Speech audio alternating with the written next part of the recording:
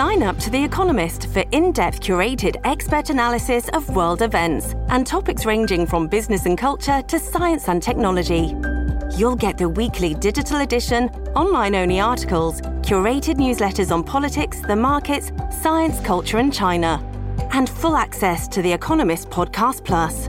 The Economist is independent journalism for independent thinking. Go to economist.com and get your first month free. Speaking of cost of living, it's been on the minds of, well, all of us, right? And for very good reason, with inflation skyrocketing the first half of this year. Interest rates have gone up. Life has just become more expensive. It's a focal point, and it should be, and politicians should be talking about it, and they have. Pierre Poilievre and the Conservatives are taking the Liberal government to task. Last week in the House, Poilievre was after Trudeau about increases to what he calls payroll taxes, and even that is a bit of a fight. CPP and EI premiums, which indeed are going up, but it's very easy to say he's increasing payroll taxes. Oh, well, okay. But there's more to it. There's more of a discussion around that. So to help us walk through it, we have Trevor Tombe joining us. He's an associate professor in the Department of Economics at the University of Calgary. Trevor, thank you for joining us. Appreciate your time. Oh, great to be here. Thanks for having me on. So let's just establish what we're talking about here. CPP and EI are, in fact, going up. But how much? I mean, how much of an increase are we talking about in reality here? Well, for EI, we are talking about an increase from the current 1.58% to 1.63%. So it's going up by 0.05%. So in terms of average dollars, it might cost you $2-3 a month, maybe? I mean, that'll depend on how much you earn, whether your earnings are subject to those EI deductions. So individual circumstances will vary, of course. But yeah, it's not a particularly large increase, although it is the first increase we've seen in EI in a couple of years now. And it's maxed, right? There's a max after, I think it's, about 60,000? Something like that. After that, it doesn't go up anymore? That's right. So currently it's 60,300, and that's kind of when it stops. All right. Now, let's try and determine whether or not these are taxes, because that's what they're called in some corners. In other corners, it's, no, they're savings plans, because, I mean, ultimately you are supposed to get the money back if you need it or when you need it. So is it right to call these payroll taxes? So I would call them payroll taxes because they are deductions that are mandatory, and they're not tied to you as an individual. So they go into a pot. EI goes into general revenue, for example.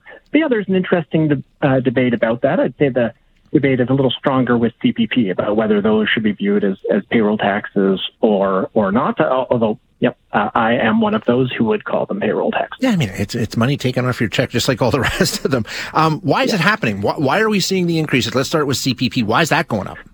Sure. So CPP, this is interesting because it's not a federal program. We think of it as a federal program, but it's a joint federal-provincial program. And a few years ago, all of the governments, so the federal government, the provincial governments, agreed unanimously to expand the size of the Canada Pension Plan and to gradually phase in this expansion, which began in 2019, and we're nearing the end of that phase-in right now. So these rate increases that we're seeing are the result of the decision to make CPP gradually more generous. And so this is important to keep in mind, because even if the federal government wanted to stop the increase, it couldn't. It needs 2/3 of the provinces with 2/3 of the population to agree to any amendment to the Canada Pension Plan. Okay, that's definitely a point that's worth mentioning, no doubt about it. Increases to EI, we're seeing that as well. As like you said, I mean, they're not massive, but they are going up. Why? Is it the same situation to try and top things up? So EI is an interesting program because we change or evaluate that tax rate every single year, and we set that rate so that there's not an accumulated surplus or deficit in the EI account over a certain time horizon.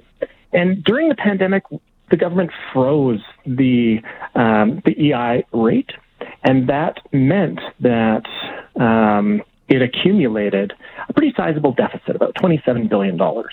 And so now that the cap on that rate is expiring this year, the tax rate will gradually rise in the coming years to eliminate that accumulated deficit in the program. And this one's kind of tricky for Poilievre, right? When he talks about raising the EI premiums, because even after this increase, they're still lower than they were when he was in charge of EI, right? That's right. So in 2015, the EI premium rate was 1.88%. And we're probably going to see rates increase up into about 1.7 to 1.8% in a couple of years' time. So still, even then, below where it was in 2015 and 16.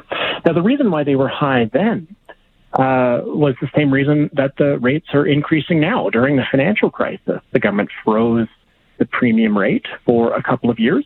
And then after the crisis ended, those premiums had to increase to offset the accumulated deficit in the program. All right. Some of the nuance there. I really appreciate the insight, Trevor. Thank you so much for your time.